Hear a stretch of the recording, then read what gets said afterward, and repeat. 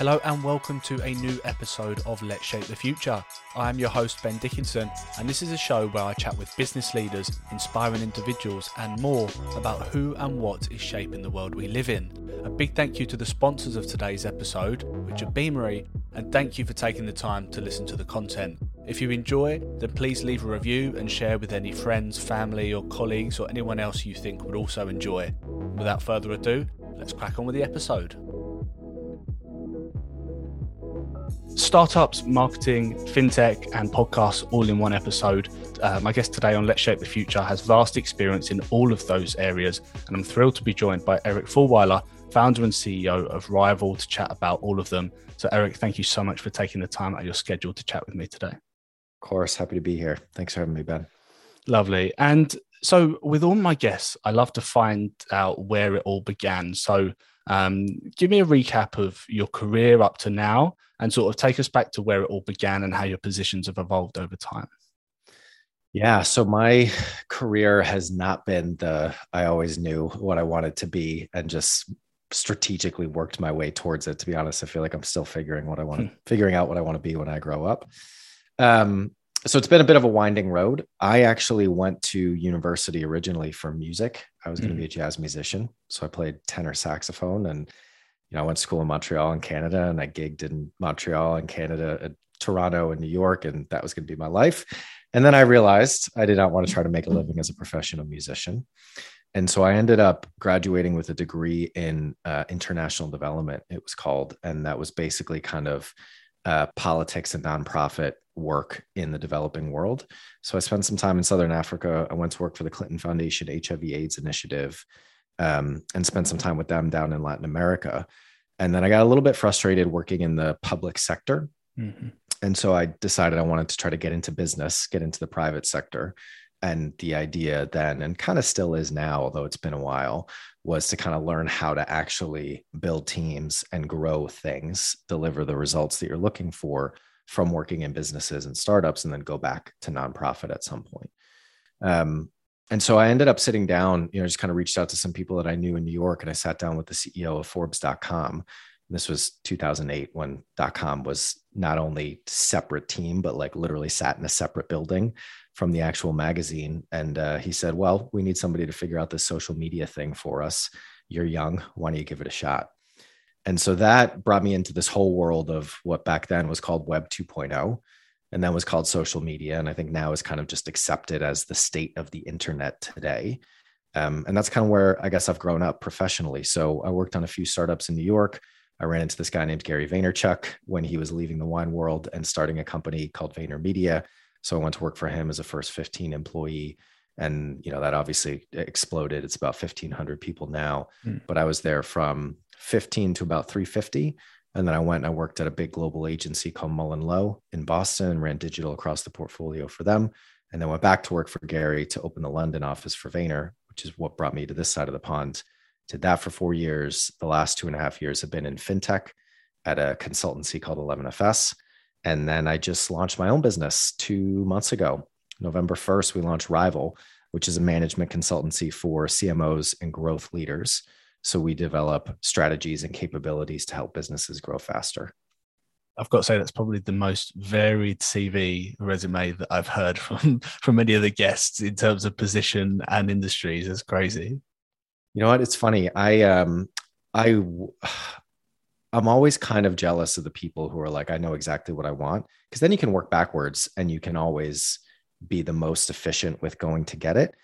But I think it's also okay to not know. And so for some of the people that are maybe earlier in their career, even for some of the people that are along the road a little ways, like I am, it's like part of it is about being open to opportunity. And even if it's not exactly what you thought it would be, I think reacting to people like Gary when they come up and say, hey, I'm starting this thing. Do you want to come on board? Or taking the opportunity to, finally go out on my own and see if I can build something myself. I think a lot of opportunity comes from reacting to things that come to you as opposed to trying to plan every step of the way. Yeah, I think it's also like the sort of going through those different experiences in different roles and different industries.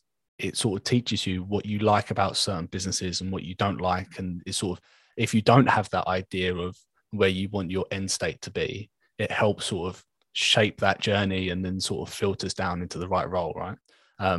So for those that aren't aware, as you say, Rival only launched in November. So who are Rival and what are you trying to achieve as an organization, and what makes you stand out from the other types of marketing agency type businesses? Yeah. So as I was thinking about starting my own thing, working in service businesses is kind of what I know at this point. I've spent 10 years in ad agencies and then a couple of years in a consulting firm, like I mentioned, in the fintech space. And so this is the type of business that I know how to build and know how to run.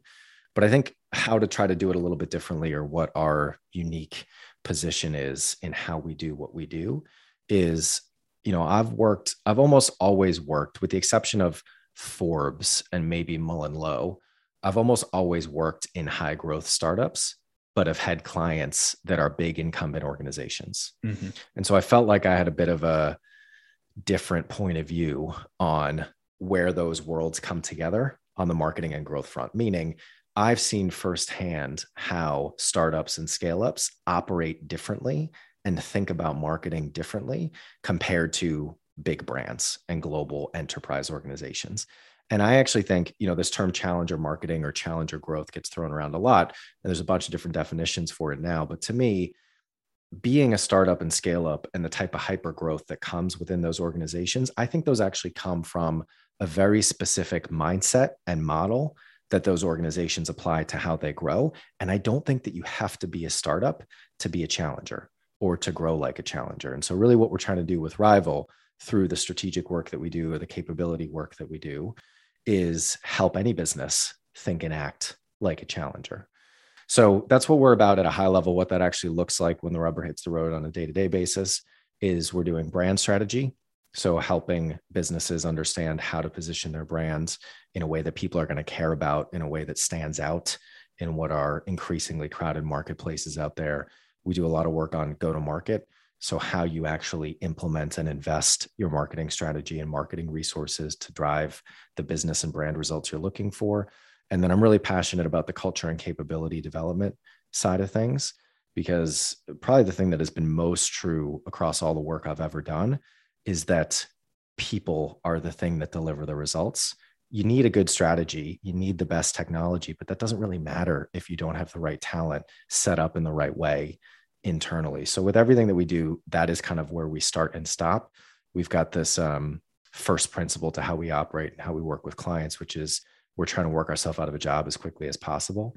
And really what that means is we're not just about delivering the work. We're trying to deliver the impact and give as much of our expertise to our clients as possible. So it's really across those three buckets: brand, go-to-market, and culture and capability development. That's where we sit. No, it's a fascinating concept. And you see it with large brands, especially, that when they get so big, they get less agile. And it's a much more difficult thing for a large brand to try and sort of not only adjust, like it's easy enough for like the C-levels and senior executives to sort of announce that the company is shifting that mindset. But what I've found in previous organizations is for it then to trickle down and to ensure that the employees within that business have that mindset. That's where the challenge is. Yeah, totally. And that starts at the top. That's the job of leadership. And like I said, I've worked for many years with very big organizations. And, like we were talking before we pressed record, you've got experience in big organizations as well. It's so easy for me to sit here, or us to sit here and kind of preach from the sidelines. The reality of running an SAP or a General Electric is very, very different. And I don't think that people in those organizations don't know this stuff, but it really comes down to kind of priorities and what you decide to be most important. And I have seen firsthand how a lot of those organizations can, I guess, lose sight is the word that I would use, or the expression that I would use, of the principles that got them to where they are. Because every business at some point was a challenger. SAP, General Electric, at some point, they were the challenger. Now they're the incumbent. But actually, the way to continue to be the incumbent and continue to be number one in the market, or continue to be as competitive as you possibly can be, is to actually think and act like a challenger, even if you're the biggest business in the world. And that's where the most opportunity is. And that's what gets me excited, and why we don't only work with challenger businesses. I'm very passionate about helping incumbents act like challengers, because if you have the scale and the resource and the experience of an incumbent, but you can actually deploy yourself like a challenger. That's the best of both worlds. Absolutely. And that's exactly how I'd describe it, best of both.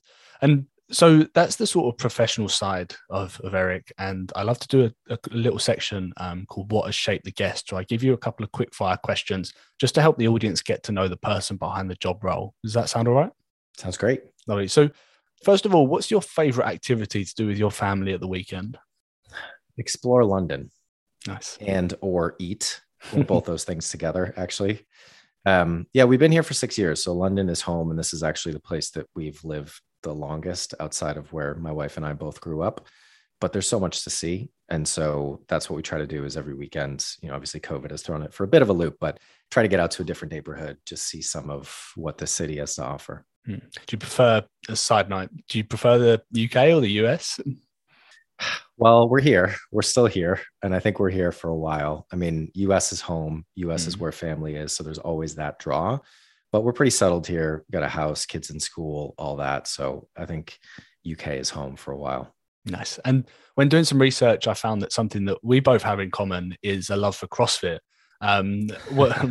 What's your favorite and least favorite exercise or workout? Nice. I didn't know that. We'll have to talk more about that. Yeah, that's my really one and only passion. My life is basically family, work, and then fitness, just those three things for the most part. My favorite workout. So I've only been doing CrossFit for a couple of years. And my background before that was kind of powerlifting.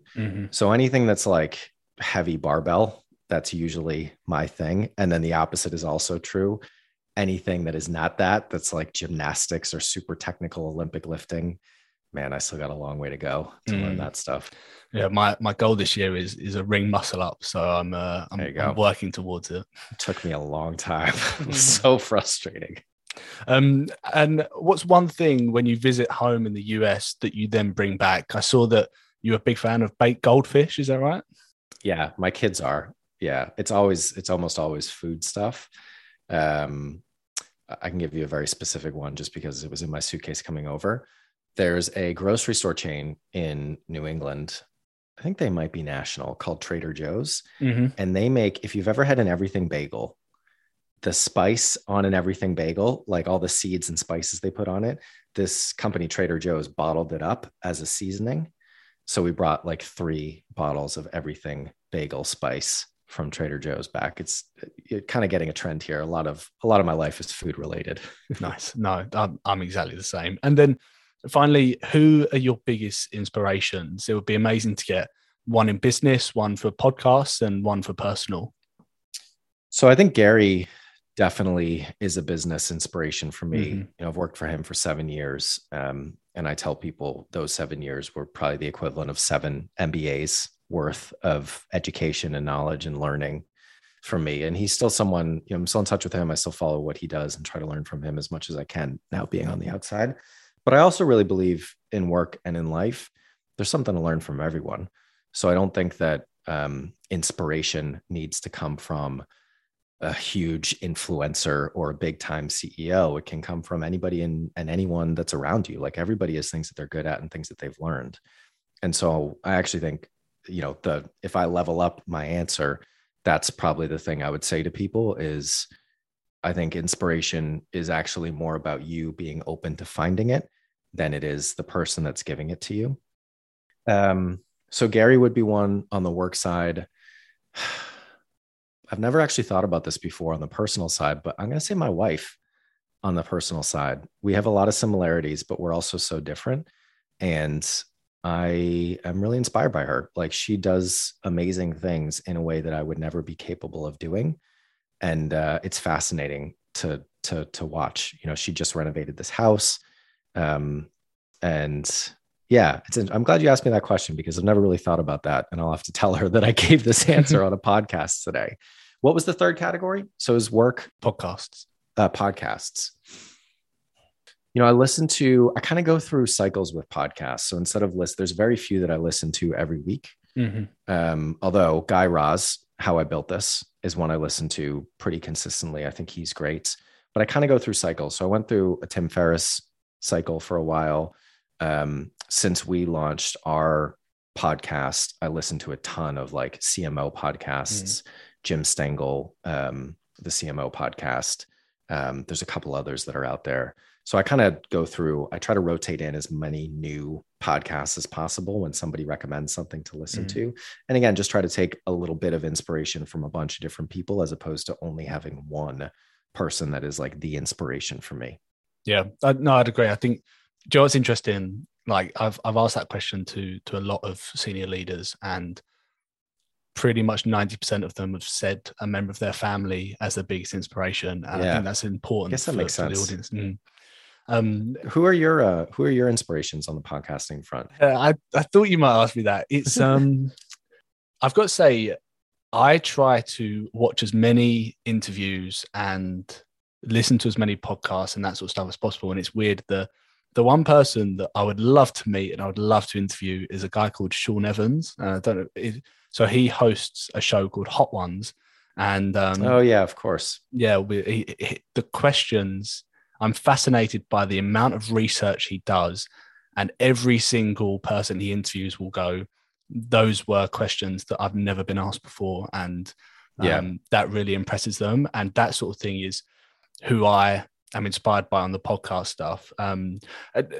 It's funny because I was thinking, and I would actually say Gary Vee is my business one as well, purely for the just get off your ass and go and do it type attitude that he drills into people. And that's exactly, for example, why I started this podcast is, what are you going to lose by just getting up and doing it? Just put yourself out there. And I've seen nothing negative has come from me just putting myself out there. And I'd watch his content all the time about just get up off your ass, just go and do it. Just stop wasting time. And that really speaks to me. And then just to round them off, I've got to say the final one is probably there were guests on the show, actually, guys called Brad and Brian. And you obviously worked in social enterprise, and some of the guests I've had have also been from social enterprises. And Brad and Brian are also called the two blind brothers, and they were diagnosed with Stargardt's disease when they were younger. So they've got no direct vision, but a little bit of peripheral, but they are registered blind. And they launched a clothing brand based on how the clothing feels, as obviously they can't necessarily see the color and what they're wearing. So it was all based on how they feel. And they were on the Ellen show, and they're huge in the States. And all of the profits from the business goes towards funding clinical research for eye disease. And when I speak to people like that and other social enterprises I've had on the show, I'm like, they are the people that are truly inspirational. All of those together is sort of where I'm trying to work towards. Yeah, that's great, man. So moving on to sort of back to the work sort of side of it, as someone's worked in both startup and large organizations, I'd love to know what you think are the key differences in life at both.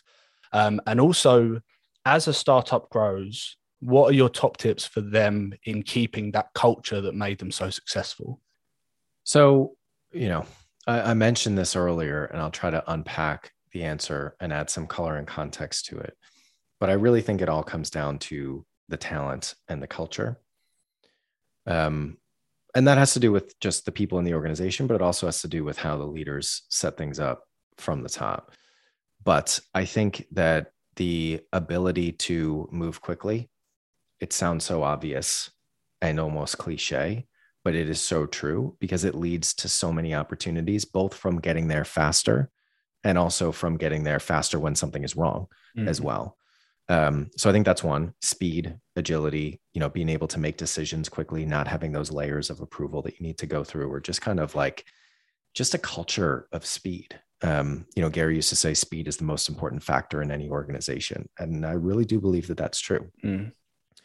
And by the way, you also see that, to my point of, you don't have to be a startup to be a challenger. There are plenty of massive businesses that are challengers. Amazon is an example that I always throw out. And a lot of their culture, if you really look at it and go read the Bezos letters, talk to people who actually work there, I'm sure it's slower than it used to be, but it's still incredibly fast and flexible with how they work. So I think that's a big piece of it. I think a big thing that defines how an organization exists and the type of business decisions they make is how long-term versus short-term oriented they are. Mm-hmm. So that's another fundamental one. And that is also kind of a classic cliche difference between a challenger and an incumbent is challengers are usually focused on the long term. They're trying to build something big and bold and new and disrupt a market, and they're focused on the horizon. Whereas a lot of incumbents are, for the way they're structured, the way their shareholder, base exists, if they're tied to quarterly results for, being a public company or anything like that, a lot of them are much more focused on the few steps in front of them. And that just changes how you think about things and the types of decisions that you make. So I think those are, big ones: being able to move quickly, stay flexible, being long-term oriented, having an appetite for risk, especially coming from the last few years working in the financial services world. That's a big one. And that's a reality. You can't, a lot of these big financial service organizations or big companies in general, they just can't afford to take the same risk that startups can. But it's not a binary thing, this conversation of challenger versus incumbent. It's not that you're one or the other. It's a sliding scale. And so I think for any organization, whether you're a challenger trying to be more like a challenger or an incumbent, trying to change things a little bit, it's kind of degrees of how you dial things up or dial things down. So you don't need to kind of go from 0 to 10 right away on any of this stuff. Yeah, no, I completely agree. And it's interesting. When I first joined the organization that I work for now, I went from 100,000 employees to 200, and it's a huge difference. And the thing that the CEO said to me on my first day was, there is an allowance for mistakes here. If you have an idea, take it and run with it. We have an allowance for mistakes. And that really speaks to how I am as an individual in terms of the speed that I like to work at. And as you say, going back to your point earlier, if large organizations can instill that sort of mentality, a lot of them would become a lot more agile than they've been over the last sort of decade or so. So when I was doing a bit of research on Rival, the term innovative marketing was sort of plastered everywhere rather than it just being marketing. So how would you describe the power of innovative marketing and what can it help businesses achieve? Yeah. So I believe that all growth comes from innovation if you really peel back all the layers. And that is either innovation on the product side and or innovation on the marketing side. We don't work on product innovation. I come from a business that did at 11FS. That's what they did. And that's part of why I decided to go do this, because I saw the impact that 11FS could have on helping, they just focus on financial service organizations, but helping incumbent businesses think and act like a challenger with product innovation. And I think there's a big need for that on the marketing side as well. So to me, innovation really means thinking about the world and the opportunities within it from scratch for the way things are right now, as opposed to the way things were in the past. So if you are a challenger, if you are, let's just say, a startup, a new business, you only know the world of today. So you are going to design your product and your marketing and everything that goes within your business to be purpose-built for the world of today. If you're an incumbent business, even if you are, especially with how much the world has changed in the last couple of years, even if you're, 8 to 10 years old, 5 years old, you were built for a world that looked very different. And so you now have to evolve how you do things to be fit for purpose for the world of today. So it's a harder job to innovate. But again, to what I was saying before, I think with the right mindset and the right model, really anybody can. So that's why I use the term innovation. As we were thinking about how we want to talk about ourselves and where we want to fit, a lot of people I talk to are like, oh, it's like digital transformation. And it kind of is, but I think that gets lumped into a very different connotation and a very different conversation. And so I really think what we're doing is helping businesses innovate in their marketing function to drive more growth. Sorry to interrupt, guys, and I hope you're enjoying the conversation. As we reach the halfway point of the show, I'd just like to talk to you a little bit about the sponsors of today's episode of Let's Shape the Future, Beamery. Beamery's talent lifecycle management platform helps the world's largest organizations deliver more human experiences for talent and unlock the skills and potential of their global workforce. Whether you're struggling to compete for the best talent, are looking to move the needle on your DE&I objectives, or simply leverage AI to drive more efficiency, then Beamery could be the best next step in your talent transformation journey. If you'd like to learn more, then visit beamery.com or reach out to me directly and I can put you in contact with the right people. Now, let's get back to the episode. And linked to that, and you mentioned earlier about how having the best talent is as important, if not one of the most important things, as a lot of others in a successful business. In a day and age where businesses are no longer just fighting with their direct competitors for the best talent, how important is that marketing piece in terms of brand awareness for attracting the best talent to enable businesses to then sort of be agile and drive that transformation? Yeah, it's a great point. And I think a lot of people don't put that together. For most businesses, the consumer base they're trying to reach is going to be larger than the employee base they're trying to reach. Mm-hmm. But in a way, you could argue that getting the right talent is actually more important to then be set up to get the audience and the consumer base that you want to get to. So I think that should be something that CMOs or heads of marketing are thinking about, is how can we build a brand that people want to work for, as well as people want to buy from. So yeah, I definitely think that it's important. And some organizations have specific kind of employer branding workflows and marketing that is specifically for attracting and retaining employees. But ideally, marketing is about telling the story of who your business is. And so ideally you can reach both those audiences with a similar message if you have one that's compelling enough. No, absolutely. And I read that Rival are remote first, fully flexible. Is that sort of thing the types of thing that businesses need to do in terms of ensuring they attract the best talent? And is that the sort of driving force for being that type of organization? Oh man, I've spent so much time thinking about this. I do not think I have all the answers, but it's so interesting, starting a company now compared to thinking about if we had started Rival 2 or 3 years ago. Mm-hmm. So first of all, I don't think that there's one answer that's right for every company. Yep. And secondly, it's not like it's black and white. Of course, you need to be a remote, of course, we need to be a remote first company. I mean, to be honest with you, I struggle working from home full time. I struggle having a startup and a young, small team that is not in a room together 5 days a week, like it used to be in all the other startups that I've been in.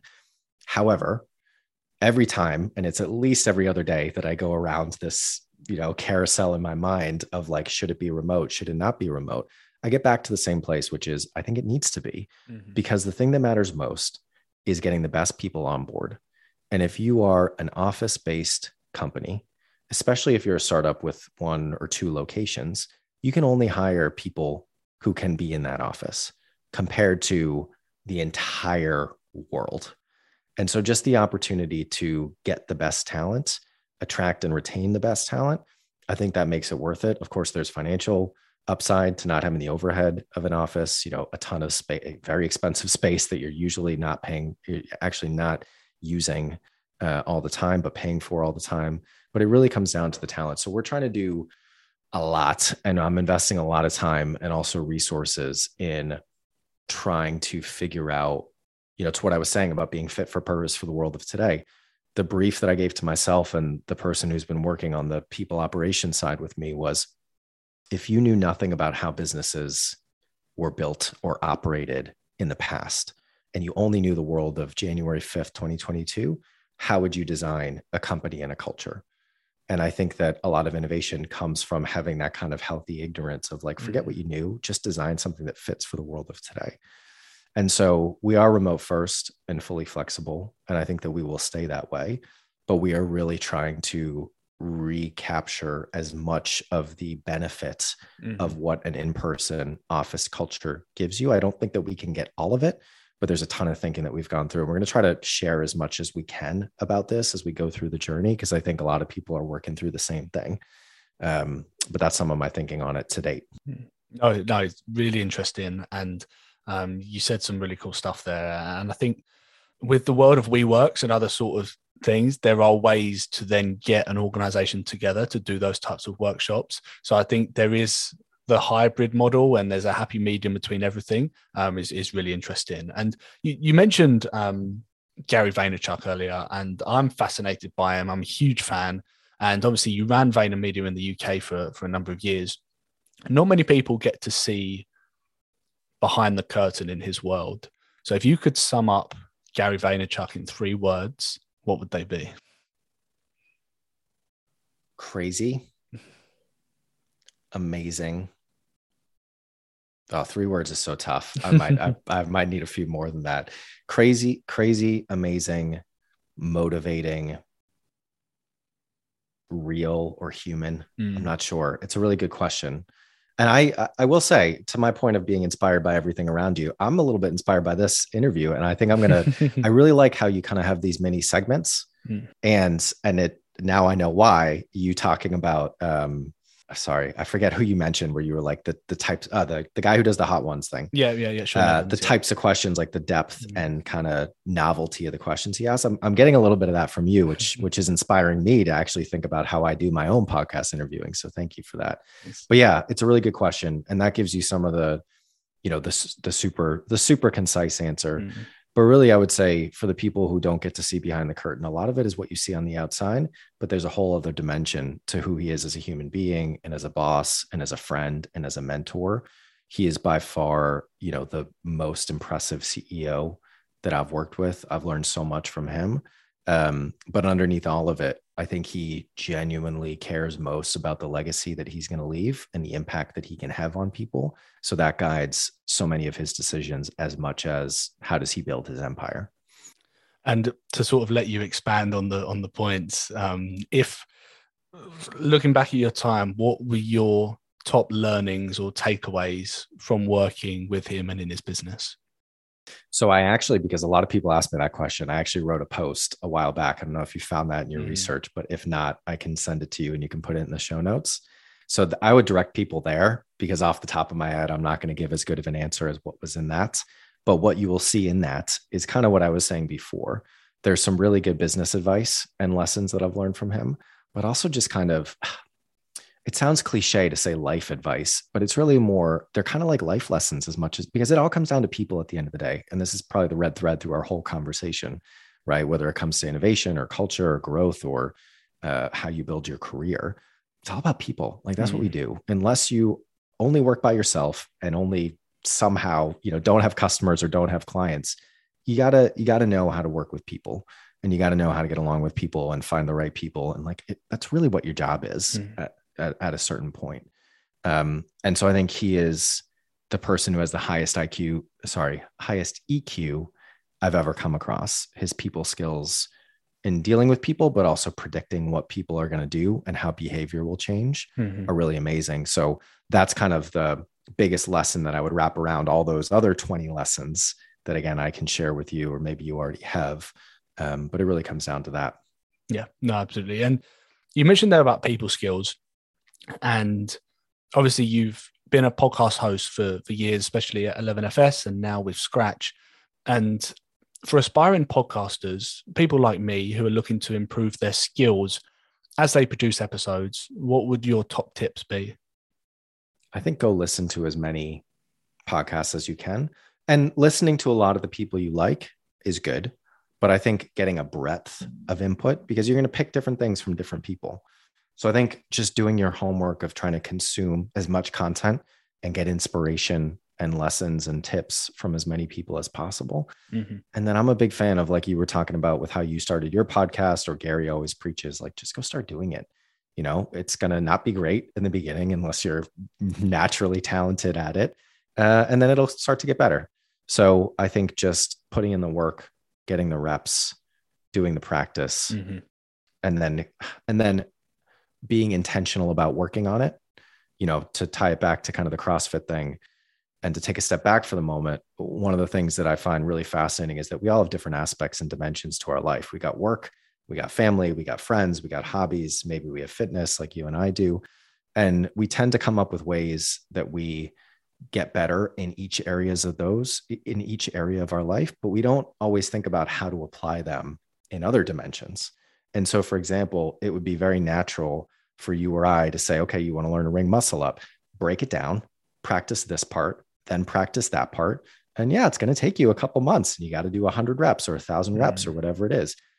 It's no different than learning how to do anything or learning how to do podcasting.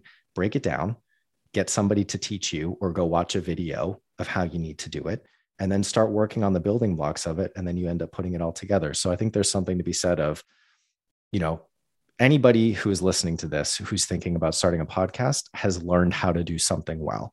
And chances are the principles that helped you learn that are the same things that are going to help you learn how to do a podcast. Yeah, it's interesting you talk about reps. So someone said to me, you'll do a load of episodes and then you'll look back at the ones at the start and you will cringe and you will hate it. And I haven't brought myself to look back at those episodes, but after this conversation, I think I'll do it and just have to grin and bear it. But that kind of leads me on to my next question, which is, you've had some amazing guests on your shows. If you were going to a restaurant and you were booking a table of 4 with yourself and 3 of the guests that you've had, who would they be and why? For Scratch. Yes, or it can be any of them, any people that you've interviewed in your life. Well, I think Gary would have to be on there. Can I let the guest bring a guest, or do I have to? Yeah, no, yeah, I'll let you do that. I'll let you do that. Okay, cool. Yeah, I mean, I think I would pick. Oh, I guess it's only 4 people, including yourself as well. So I'd have idea if I could have 5 people. Okay, if I could have 5 people, I'd pick 2 guests and I'd have them each bring a guest. So I'd have Gary and I'd have him bring a guest. Oh man, I mean, I'm sure you feel the same way. Like doing the podcast interviews are like, it's amazing. It's part of my job, you know, because it's something I would do. And conversations like this as well. Like I would do this for fun. I do this for fun. I like having these conversations. I like either learning from people, and I think I'm learning from this conversation as well, but also having people kind of push me to think a little bit differently. So I feel really lucky. And again, that's another reason to go start a podcast if you're thinking about it. But if I had to choose, so there's a woman named Carolyn Feinstein, who's the CMO of Varo, which is a challenger bank in the US. I found my conversation with her really fascinating. James Kidd, who's the CMO of Xero, the accounting software. I really liked my conversation with him. So many good ones, but there's a few for you. I think that's a table of 4 right there. Nice. Yeah, no, that's good. No, and talking of pushing you in this interview, obviously you've worked heavily in the fintech space, as well as marketing, innovation, and with people like Gary Vee. And Gary Vee's very big on NFTs and that sort of stuff. What are your predictions in terms of Web3 concepts such as cryptocurrencies, NFTs, and are they things that you have to think about when launching a business in 2022? I think you have to think about them. I think that there is a bit of a bubble and a hype cycle around that stuff right now. And so I think there is a lot more noise than there is signal. I'd agree. Yeah. But, actually, Gary is someone who I interviewed him about what he's doing with NFTs for Scratch, but also he's put out a ton of content about how he's thinking about the space. So I'd encourage people to go listen to that. And I agree with a lot of what he's saying in that he kind of likens it to the dot-com bubble of the early 2000s and the late 90s, where yes, massive bubble. And there are things that are propped up right now that do not have the value underneath them. But the infrastructure that's being built is massive. And from where we sit right now, we can't see the full implications of it. So I think it is important to be thinking about it, to be getting your hands dirty in tasting this stuff, in testing this stuff, and just getting exposed to it and learning it, even if you don't think that your business is going to do something in it directly. Because I do think that much like the internet in 1999, there were so many businesses that were like, my business people will never buy wine online. People will never do this online. And I do think that what's happening, the groundwork that's being laid for Web 3.0 is much bigger than any of us can really see right now. So I do think it's important to kind of try to get ahead of that if you can. The last thing I'll say is I'll pull another quote from Gary. He always said that reacting to the present is more important than predicting the future, which I think is very true. You can ask a ton of really smart people, much smarter than I, about Web 3.0. But actually, if you just look right in front of you, there's so much opportunity to be ahead right now without having to worry about what 12 months or 24 months from now is going to look like. Yeah, it's interesting you mentioned the sort of internet stuff. I put out a bit of content the other day where there was a clip from 1994 when I think it was NBC or something. They were like, what is the @ symbol? What does it mean? Like at NBC, like what is the internet?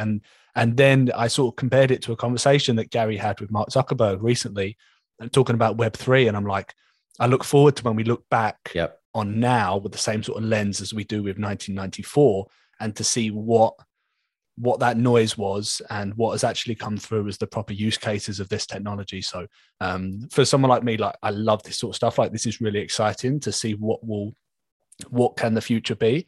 So yeah, I can't wait to look back. Yeah, history repeats itself. Absolutely. And as we come to the conclusion of the episode, and with guests, I love to get one final piece of advice for anyone that's listening. So that could be to C-levels, management, early talent, or anyone in between. What would be that one piece of advice that you'd give them? I think there's a lot of stuff that we've touched on that could be the kind of final punchline for this. But I think the direction that I'll go in is actually, you were the first one to say it. I think, just getting started with the idea you have or the thing you're thinking about. And that could be a personal passion, like starting a podcast or learning a ring muscle up, or it could be a professional opportunity, like, introducing Agile into your team or figuring out what NFTs mean to your business. So much more is lost through inaction than wrong action. And I think that mentality of moving fast, being comfortable with taking a little bit of risk, and then being flexible if and when you need to, I think that's so important in work and in life. So I think I'd pick that theme to wrap things up, because I think that applies to a lot of what we talked about. Amazing. And yeah, Eric, I've really enjoyed today's episode, and it's been an absolute pleasure hosting you on Let's Shape the Future. So thank you so much for taking the time out of your schedule. It's been amazing learning about innovative marketing, the power of people, and everything in between. So thank you so much for taking the time to chat. Really enjoyed it. Thanks for having me, Ben. Thanks. And that's it. That's the end of another episode of Let's Shape the Future. Big thank you for taking the time to listen. If you did enjoy the show, then please leave a review and share with anyone else you think would also enjoy it. We've got some great guests coming up. Next week, we're actually doing a 1 year on episode with previous guest Mark Gallardo from Air Canada. Can't wait. Hope you have a great week, guys.